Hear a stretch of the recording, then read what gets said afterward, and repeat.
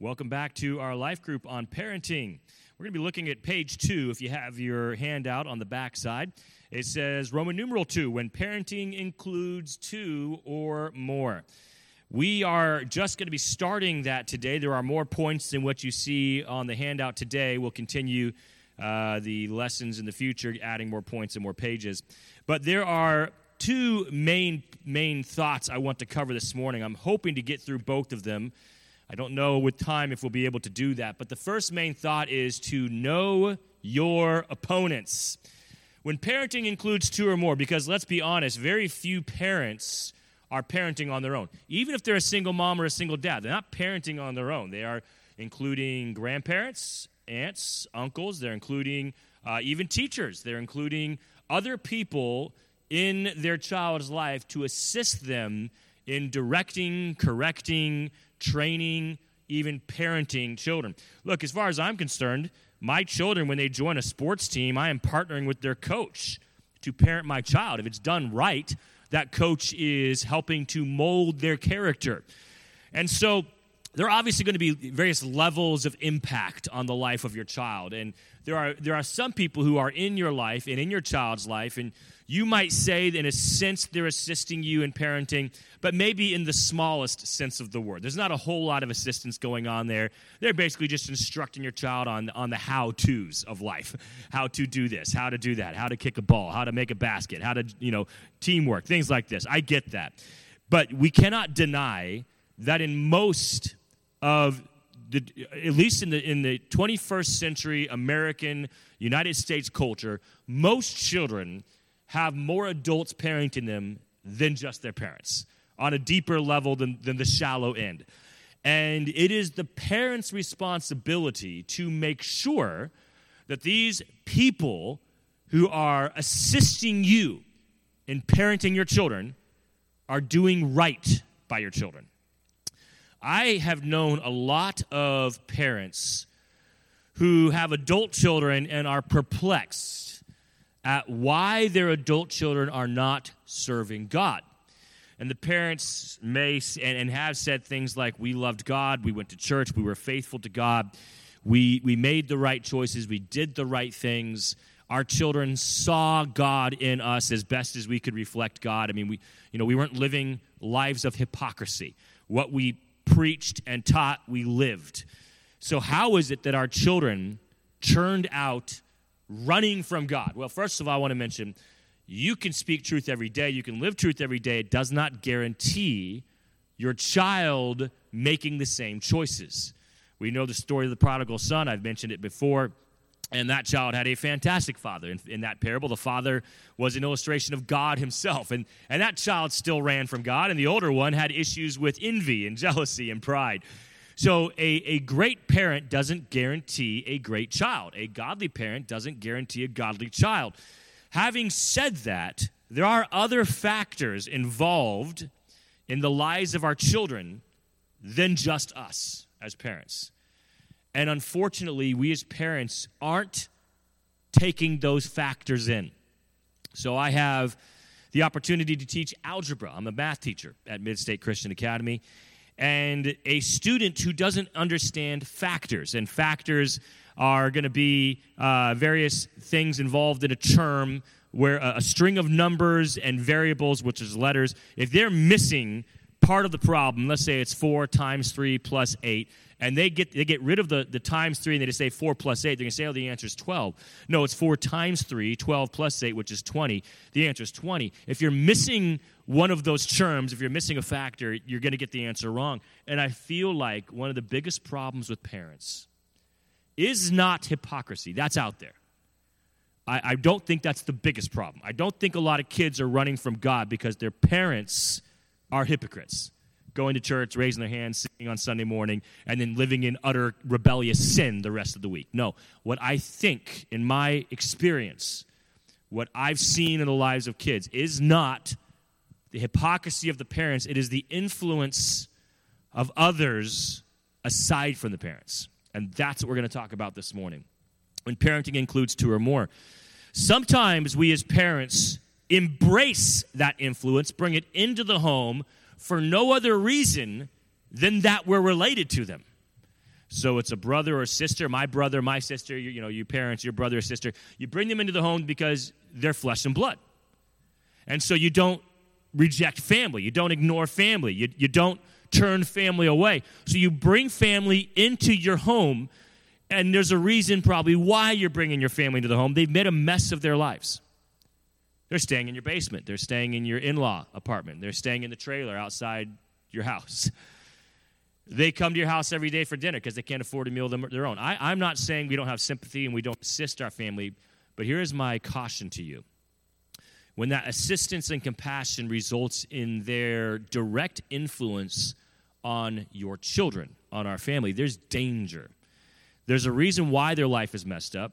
They've made a lot of bad choices because probably they aren't living in truth, right? They're living in lies and deception. They're living in sin. And so their life is living in self-destruction. You are essentially opening up your doors and saying, now come and bring that into our home. You cannot deny the fact your children will be influenced. You could tell that relative, that brother, sister, mom, dad, grandparent, you can say, I'm the parent of this home. Do not direct or instruct my child. They may even follow that, which I doubt, but they may. You're still going to have the issue of direct influence by just the way they talk and what they do and say around the children. The unfortunate truth is children often don't see what adults see when it comes to bad choices. They just see the fun. They see the smiles. They see the coolness of this adult in the home possibly. And this adult has a motorcycle. This adult is a cool person. They tell jokes. They have so much fun. They don't recognize all the other danger surrounded. And so you might say, swallow whole the philosophy of this dangerous individual, and only too late do they realize that philosophy included a lot of issues. We as parents should see that, and it is our job as parents to protect the child from that, not the child's job to protect themselves from that. That's why they're children. So our first main point is know your opponents. When I first was writing this, I wrote know your enemy. And I decided that's probably not the best word to use, know your opponents. Because I can have a family member who's related, I love them, they're not my enemy, but we are opponents. They have a different goal, they have a different direction, they have a different master than I do. They're playing for a different team than I am. We're opponents, but we're not enemies. On the court, as a basketball coach, the teams we play against are our opponents, not our enemies. Now, are there enemies of God and are there the enemies of us? Yes. The problem with the word enemies, I felt like it was too specific, and there's a lot of people who are opponents but not enemies, and we need to recognize that. So know your opponents. So let's turn to Amos chapter 3. Amos chapter 3. This is going to be in the Old Testament. If you find the book of Daniel, go a couple of books to the right, and you will find Amos. Daniel's a much larger book, easier to find. You'll find Daniel, and then Hosea, and then you'll get to Joel, and after Joel, you'll find Amos. So Amos chapter 3 and verse 3. Now, before this verse 3, God is talking to the Israelites.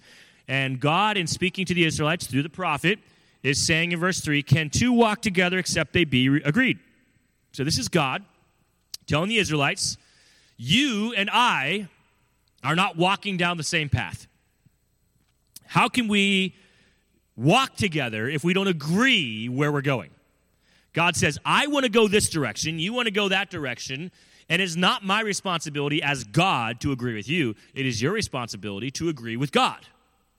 So God says, I'm not changing my path. I'm not going to divert from paths of righteousness and truth to follow you to make you feel good. God says, you need to choose to follow me to be good, to do good, to be in the good. But we're not going to walk together if we don't agree on truth, if we don't agree on where we're going. So this is God, again, speaking to the Israelites, and I think this is a great definition of an opponent. An opponent, I believe, is going to be someone essentially who fights against God, specifically God's will for your family, not going the direction of God, going the different direction. They are not fighting for God's will. They are fighting against God's will. They do not agree with God. They disagree with God. They are not walking with God. They are walking from God. Those are opponents. If you just came in, I have a handout in the back chair if you want it. Those are opponents. We're talking about knowing your opponents. Why would you knowingly, willingly, purposefully bring opponents of God into the family, into the home, into the partnership of training children? You, at some level, can't protect your child from all opponents. I get that. At a base level, there will be opponents of God in your child's life. I understand that. How much authority will you give them over your child? That's the concern I have. How much impact will you allow them to have over your child? That's the concern that I have. And you may not have that concern, but I'm telling you, adults who look at their adult children and wonder where they've gone wrong, this might be it right here. It's not that the parents were living lives of hypocrisy. It's not that the parents were making bad choices.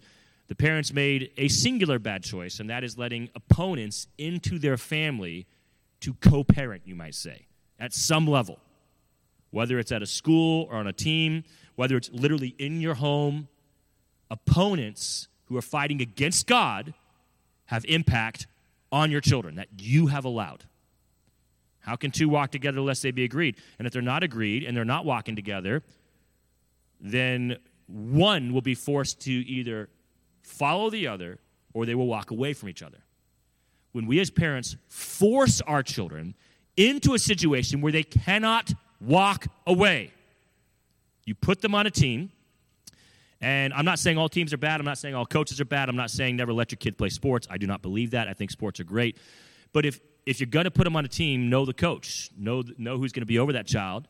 And if that coach is swearing and makes their views very obvious, moral views and religious views, and it's not about sports, it's about a lot different things than sports. If you are putting them under that person, then you have placed them under an outspoken opponent who will impact your child in a negative way. Same with classes in school. It's the same with babysitters. It's the same with family. I've known families who love God, love the truth, do not believe that the LGBTQ movement is biblical or moral. They have a family member who follows that movement, and they let that family member live in their home. I've known families like that. And then they're shocked when their children don't share their belief system regarding LGBTQ movement. Why are you shocked about that? You let someone in your home because they're blood relative. I get it. But you let them in their home. Now they've impacted the child. And you thought, well, I thought my impact would be stronger than their impact. You can't know that. And you made the decision to allow an opponent to impact your child. You can't determine who's going to win that game. You can't know that. When you brought the opponent into your child's life, you can only hope for the best. You can't know the best. The best choice is to eliminate opponents from impacting your children. That's the best choice. Then you are more likely to be the one to impact your child. And when you have people fighting for God, with God, walking with God, in God's will, impacting your child with you, your child is more likely to follow God themselves. That's just how it works. It's a numbers game. The more positive, godly impact on your child, the more likely your child will follow God. The less positive, godly impact and the more ungodly, negative impact, the more likely your child will run from God.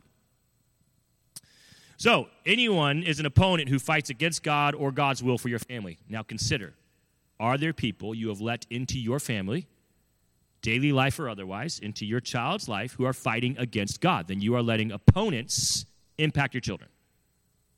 There are real-world consequences for that. There are long-term, possibly even eternal consequences if your child doesn't get saved because of that kind of impact. Okay, number 2, know your opponents. Number 2, don't be one, right? That's fairly obvious. Don't be an opponent of God. Romans chapter 12, verse 2. It's bad enough when you let opponents into the home. It's really bad when you are one as the parent fighting against God, turning your back on God. Romans chapter 12, verse 2, and be not conformed to this world, but be ye transformed by the renewing of your mind, that ye may prove what is that good, acceptable, perfect will of God. Be in the will of God. Fight for God. Walk with God. Know God. Do not be an opponent and then raise a child hoping to push them to God. It doesn't work that way. Okay, number 3, don't marry one. Don't marry an opponent of God. 2 Corinthians chapter 6, verse 14 tells us to not be unequally yoked together with unbelievers. That is more than just marriage. That would be partnering together with on any really deep level of relationship, which goes back to what I started this morning with. That too many of us have partnered unequally yoked together with opponents of God. Well, I'm not married to one. Well, praise the Lord. I'm glad for that. That is a very good first step. But there are other people we're partnering with outside of marriage. Marriage is just the deepest level of partnership. Definitely don't marry an opponent, but don't yoke yourself together with any opponents of God to raise children. How can they walk together if they're not agreed? Yoke together, of course, is referring to two beasts of burden, most specifically probably oxen. And if one ox is going to the right and one ox is going to the left, that farmer is going to have a difficult time plowing the field. There's going to be lines all over the place. It will not be what it should. So if you are yoking together with people going a different direction, the lines, the spiritual lines, the impact in the lives of the innocent, the children in your life, will be all over the place. They'll not be the straight and narrow path. They'll be crooked, back and forth. And eventually, one of those oxen will give up. Eventually. So here's the question. If you yoke yourself together with the opponents of God, who's going to give up first? In spite of the impact the child has on their life before one of them gives up, because there will be impact, and the wavy lines, at some point, someone's going to give up. And you don't know it won't be you. I will tell you this about the world, about the opponents of God. They have a plan, and they are willing to fight for that plan. I see a lot of more tenacity in the world's desire to win than I do see in Christians. I see a lot more energy. They're a lot louder for sure. And they're really good at lying. The world will lie. And they won't give up. They'll just lie more, fight harder, and yell louder. The Christian doesn't lie. And the Christian gets tired. And the Christian never really fought hard to begin with, in my opinion, many of them. So who's going to give up more? Look, if I was a betting man, I would say if you had a Christian partnering with an unbeliever, and if I was going to bet on which one to give up, I'd say the Christian probably. The Christian's probably going to give up before the world does, and that child will then have the sole impact of the world the Christian will have given up. The parent will have given up. Parents with multiple children will often experience that with their teenage child. They'll give up on the teenage child and say, well, at least I got the younger one, the 8-year-old, the 5-year-old, the 3-year-old. They'll start back over with the younger child, only to experience the same patterns. That 8-year-old becomes 14, and they give up on the 14 and go back to the 3, who's now 9, and start over. And they keep losing the children at teenagers because they keep giving up because the impact of the world that they themselves have yoked together with, the parents have embraced, defeated them. They're defeated by opponents that they brought into their own life, their own home. Look, we are in a fight. There's no need to create fights unnecessarily. There's no need to create a conflict that God didn't require of you. Why would you bring spiritual conflict into your home that you didn't have to? Why would you yoke together with someone, to partner together with someone, to parent together with someone at any level who is opposed to God? Why would you do that when it's creating a conflict, a fight? Why would you create that? There's enough of it out there already. I am very purposeful as a parent on the people that I allow into my children's life. They're not in a bubble. There will be kids and adults that they will know of and they will have conversations with that are opponents of God. I'm not going to protect them from all of that. But I will most definitely not yoke myself together with someone, blood relative or not, to co-parent in some level with my child because I like them or because they're a nice person or because that's their job. No, I don't care if it's your job. My job is to determine who impacts my children.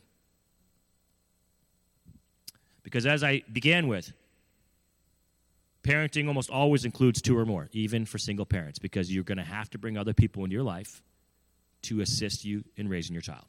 Who are these people you're bringing into your life? Number 4, we've been talking about this. Don't place your children under the instruction care of your opponents. That's kind of what I've been saying throughout the whole morning. But Proverbs chapter 22 and verse 6. This is a verse I keep referring to, and I will continue referring to it because it's often taken out of context. And I believe the context of Proverbs is a lot deeper than what we're willing to accept. So, Proverbs 22, verse 6. Train up a child in the way he should go. When he is old, he will not depart from it. You are training your child with every choice that you make. You are training your child with every person you allow into your child's life. You do not train up your child in good ways towards God just because you go to church. It boggles the mind how many parents think Proverbs 22:6 is fulfilled because we went to church, because they went to Christian school even. No. There's so much more involved in training up our children than just going to church once a week, than just attending a Christian school even. So much more involved. The people impacting our children are training our children. Who are you yoked together with? If they're opponents of God, you are training up your child in negative ways, and there is a high possibility that is the way they will not depart from when they get older. We have essentially trained them to run from God by placing them under the training of people who are running from God. And then number 5, when your children become the opponent, strive to win them back. When your children become the opponent, now we're talking younger children, it's pretty hard to strive to win back an adult child at that point. It's kind of them and God. But a young child, don't give up on them. God's will is that child's success. That is what you're fighting for. Don't give up so easily. Children will make mistakes. You made mistakes. I made mistakes. Proverbs 19:18, the one fighting for our children the strongest should be the parent. Should be those that God has placed over the child in the natural order, a parent. Proverbs 19:18.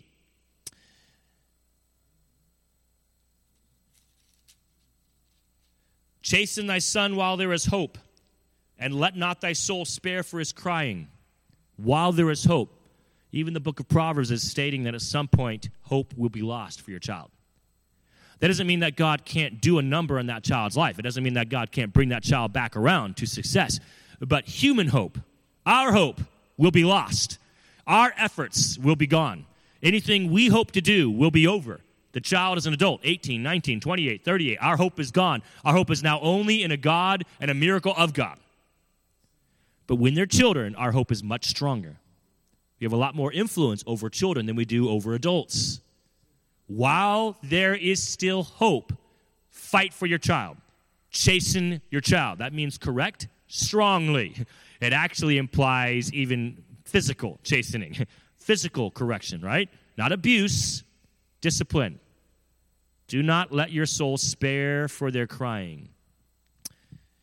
When your child becomes the opponent, they will manipulate your emotions. They'll use guilt. They'll use love. They'll use anger. They'll use a variety of emotional tools to trick you and deceive you into leaving them alone, to letting them make and continue to make self-destructive choices. Otherwise, we wouldn't need to chasten them. They're obviously self-destructing, or chastening wouldn't be necessary. And they will cry. They will yell. They will scream. They will give you the silent treatment. They will talk bad about you. They will talk bad to you. Whatever they can do to get you to leave them alone. Why? They're now the opponent. They're opposing God. They're opposing truth. You're not. They're no longer fighting with you. They're fighting against you. Do not lose that fight while there's still hope. Do not live the rest of your adult life in your 30s, 40s, and 50s regretting you didn't fight harder when your child was still young. Regretting that you gave up so easily because your child cried, because your child was angry. Regretting that you let your child live their self-destructive lives because you felt it was wrong to trap them. No, their sin is trapping them. You're trying to free them with truth. Do not let your child lie to you and deceive you about what's going on. Chasten your child. Win them back to God. And you do so through correction, redirection, discipline, most importantly, speaking truth in love. All right, so know your opponents. Letter B, our second main point, and we'll be done this morning after this main point here. Know your friends. I'd like to turn to 1 Corinthians 15. We're only going to look at one verse for this second main point, 1 Corinthians 15 and verse 33. And then I've got some thoughts to go under this one main point. 1 Corinthians 15 and verse 33. Be not deceived. Don't be naive. Don't be so easily tricked. Don't believe the lie. What lie? Evil communication corrupts good manners. The lie that you can have any kind of friend and it won't affect you. The lie that your child can have anyone in their life and it won't impact them. No, don't believe that lie. Do not be deceived. Evil communication. That's interaction. That's interpersonal relationship. That word communication is not referring to evil speaking. It's referring to more, I guess you might say, the evil speaking of others. It's referring to the relationships that we have and how character is communicated from one to the other. Evil people communicate evil things. What is evil? Evil is to run from God, an opponent. Do not be deceived. If your friends are opponents of God, corruption is almost guaranteed to take place. If your child's friends are opponents of God, corruption is very likely. Don't be deceived. All right, types of friends. I'm going to talk about these three types of friends here. I believe, and this is my own personal opinion, I'm not going to turn to Scripture for this one. It's just how I see things. Shallow friendships, deep friendships, and lasting friendships. Now, each of the following friendships will contain the previous one. For example, shallow friendships include mutual kindness, but that's it. Nothing else. Mutual kindness. Mutual kindness would be just you're nice to each other, you respect each other, you're kind to each other, you don't talk smack about each other, you don't gossip about each other. That could be business relationships, that could be coworkers, that could be children in your child's classmates. Those are just, you might say, shallow friendships. We might call them acquaintances, right? But, oh, yeah, I'm friends with them. Sure, you're friends with them, son, daughter, yeah, you're friends with them, but, you never go to their house, they never come here. You guys are just nice to each other. Those are good friendships to have. And as Christians, we should be mutually kind to everyone. So, we should be friendly to everyone. So a Christian should have a plethora of shallow friendships. But not only shallow friendships. A Christian can't survive off of just mutual kindness alone. That's when discouragement sets in. That's when we start wondering, is anyone really my friend at all? True friendships, we struggle with that if all we have are shallow friendships. All right, deep friendships would include mutual goals. Now, I didn't put it here because it's not really following our lesson. I would say a deep friendship would also need to start a growing trust, right? Trust needs to be at the deep level of friendship. But I'm talking more about kind of how this looks with opponents of God versus friends of God. So that's the route I'm going here. So a deep friendship would include other things than mutual goals. Again, trust being one of them. But it definitely needs to include mutual goals, going the same direction. How can you be a deep friend if every time you have a conversation, you're on opposite sides of the belief system, politically, morally, religiously? You can't agree on anything, right? You can be kind to each other, but it's not going to be a deep friendship. A deep friendship requires, at least on some level, mutual goals of things that are important to both of you. And by the way, that's a deep marriage. A shallow marriage is just mutual respect, mutual kindness. You don't beat each other up. You don't yell and scream at each other. But it's not a deep marriage. A deep marriage requires for the husband and wife to be going in the same direction. I don't mean the same goals as far as a job is concerned, a career is concerned, but the same goals regarding your family, the same spiritual goals, the same emotional goals. A lot of people find themselves in marriage counseling because this is not happening in their marriage. They do not have the same goals. The husband's goals are success and control over their life in the sense of, nothing could ever happen that would shake what I've created here. The sad truth is there's no way you can set up your life outside of God that it can't be broken, right? God talks about that. You can build the strongest house. If it's built on sand, it's going to fall apart. And the wife's goals could be where I just want the home to be happy. I want everyone to be happy and get along, and the siblings, the children play and smile and have a great time together. That's my goal. And so there's not even the same goals. And they're not fighting for the same thing. And so they're fighting against each other, not for each other. Look, you can actually have a happy marriage. You could even have a peaceful marriage if both of you are running from God. At least you're doing it together. I'm not saying that's a good thing. I'm just saying that can happen. Like if a husband and wife, unsaved, ungodly, unchurched, if they both got the same goals, whatever that might be, against God, they're going to have a more successful marriage than two Christians fighting against each other, and in some way maybe including God to some degree in their marriage, but they're fighting against each other. The unsaved family will have a happier marriage than the saved because of a common goal, a common opponent. And then I think that the lasting friendships, those that really stay the course, are mutual sacrifices. Again, marriage, the same thing. And also, obviously, there are other things included here. I'm just kind of giving you the main thought because of the context we're looking at this. There are other things that would be included in a lasting friendship or a lasting marriage. But this is one of the higher ones. Mutual sacrifice. You're not living for me. I'm living for you. Right? I've made that decision. I will live for you. I will sacrifice for you. And then the other friend says, I'm going to do the same. Those are friendships that don't die easily. Those are friendships that overcome hardships, that overcome disappointment. Those are friendships that overcome hurt. Because if we're human, we will hurt our friends, and our friends will hurt us. But when there's mutual sacrifice, we overcome that hurt and go deeper together. In marriage, we'll hurt each other. We'll make choices that hurt each other. But when there's mutual sacrifice, I know that my wife would do anything for me, and she knows I would do anything for her. It doesn't mean we don't hurt each other. But that hurt doesn't hurt as much because of the mutual sacrifice we have proven for each other over the years. We overcome our hurts really fast, my wife and I.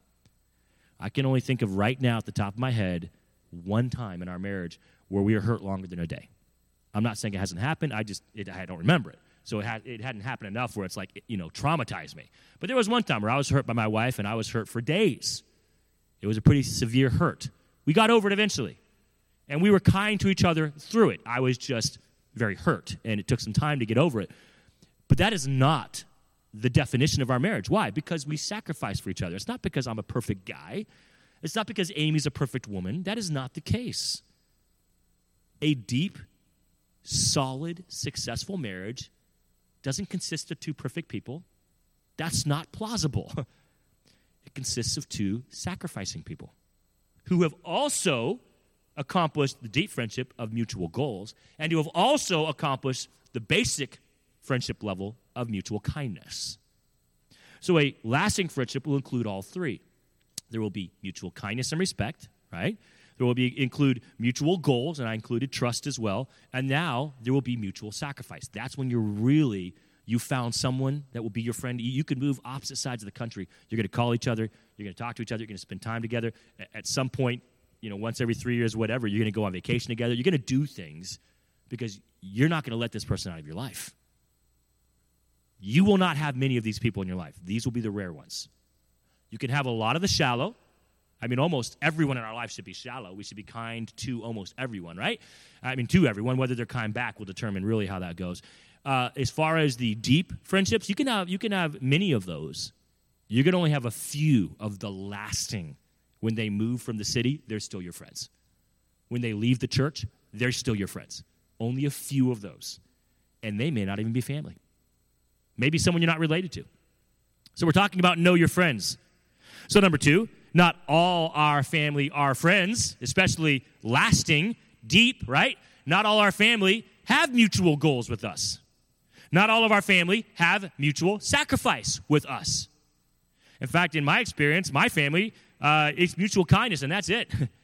For a lot of my family, close and distant, it's only mutual kindness. It is a shallow friendship with my family, my blood relatives. But true friends become family. Those that you get to the deep friendship with, definitely the lasting friendship, those are ones who God almost gives you to replace family. All right, doesn't it tell us that a brother is born for adversity? That is true, but then we're told that is close friends, that when they're there for you, they are closer than a brother because your brother is far away, can't be there for you, but the friends who are almost replace that brother, become your sister. The book of Proverbs speaks of this, how our friends become our family because they are near when we need them. Number 3, it is not enough that we have positive friendships. If we want to successfully parent our children, know your opponents and stop surrounding your children with opponents of God. Stop placing your children under opponents of God. And stop befriending yourself opponents of God. You want to raise children successfully? Know your opponents, keep them at distance. And then bring friends close in. And know your friends. Know who your friends are. Know what it takes to have true friends and be one of them. And these who have common goals with you, at least the deep friendship level, right? Common goals running to God, on God's path, in God's way, under God's truth. These are friends. These are the people you place over your children. These are the people you bring into the home to assist raising your children. Just because they're a blood relative doesn't mean they're good for your children. Just because they're not family doesn't mean they're not good for your children. Good for your children are friends of God. I don't care if I'm related to them or not.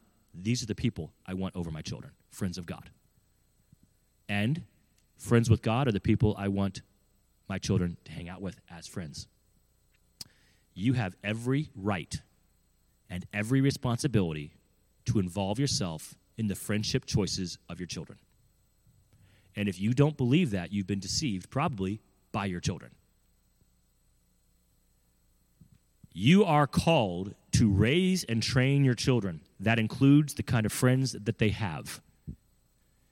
And I'll tell you this, your teenager, if you don't have one yet when they get there, is likely to be more impacted by their friends than by you.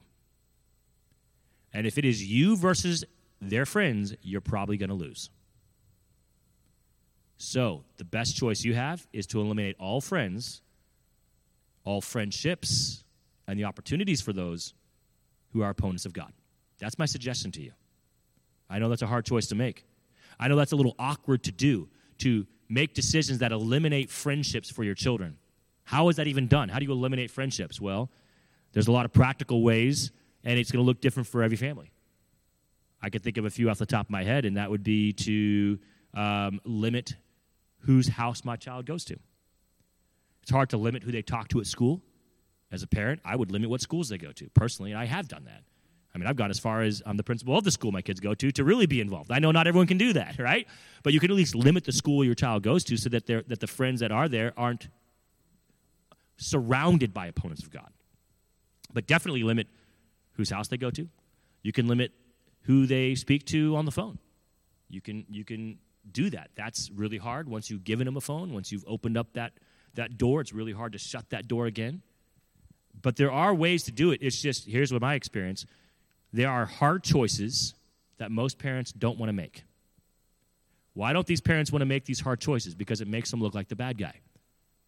And the parents are afraid. If I'm the bad guy, my children will run from me. Look, if your children are friends with bad guys, it's too late. Especially if they're teenagers. The deed's already done. They're already running from God. Otherwise, they wouldn't be hanging out with these friends. Win them back. And you win them back by snatching them from the claws of the enemy, from the opponents. You can't win them back and leave them in the enemy camp. You can't win them back and allow them to be surrounded by the opponents of God. You probably already become the enemy to some level. Hard choices most parents don't want to make, and that is why they do not get involved in the friendship choices of their children. Make the hard choices for your child because your child obviously is not able to do that themselves. And then number 4, and we're done. The impact of your friends will be greater than the impact of your opponents. The greatest danger is when God's opponents become your friends, or specifically your child's friend.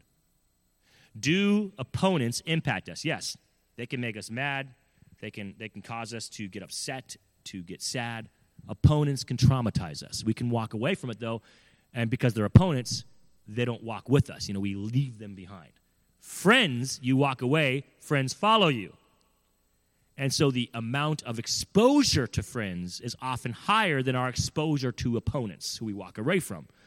And so the true impact isn't the opponents of God who surround your children. That is there. I did say it's true, and you got to watch out for that. The biggest impact, though, is when your child now befriends the opponents of God. That's when you're really in trouble as a parent. You want to know how bad it is spiritually in your home? Look at your friends of your children. If they are opponents of God, it's really, really bad. The people your child look up to and respect, opponents of God, it's really, really bad. Stop lying to yourself. Stop telling yourself it's better than it is. It's not. It's bad. If your child has embraced as a friend the enemy and opponent of God, it's bad. It's time to eliminate those friendships, because friendships have more impact on our children, especially when they're older, than we do. So make sure, to the best of your ability, that your personal friends, for your sake, and the close, deep, lasting friendships of your children are friends of God. Let's pray.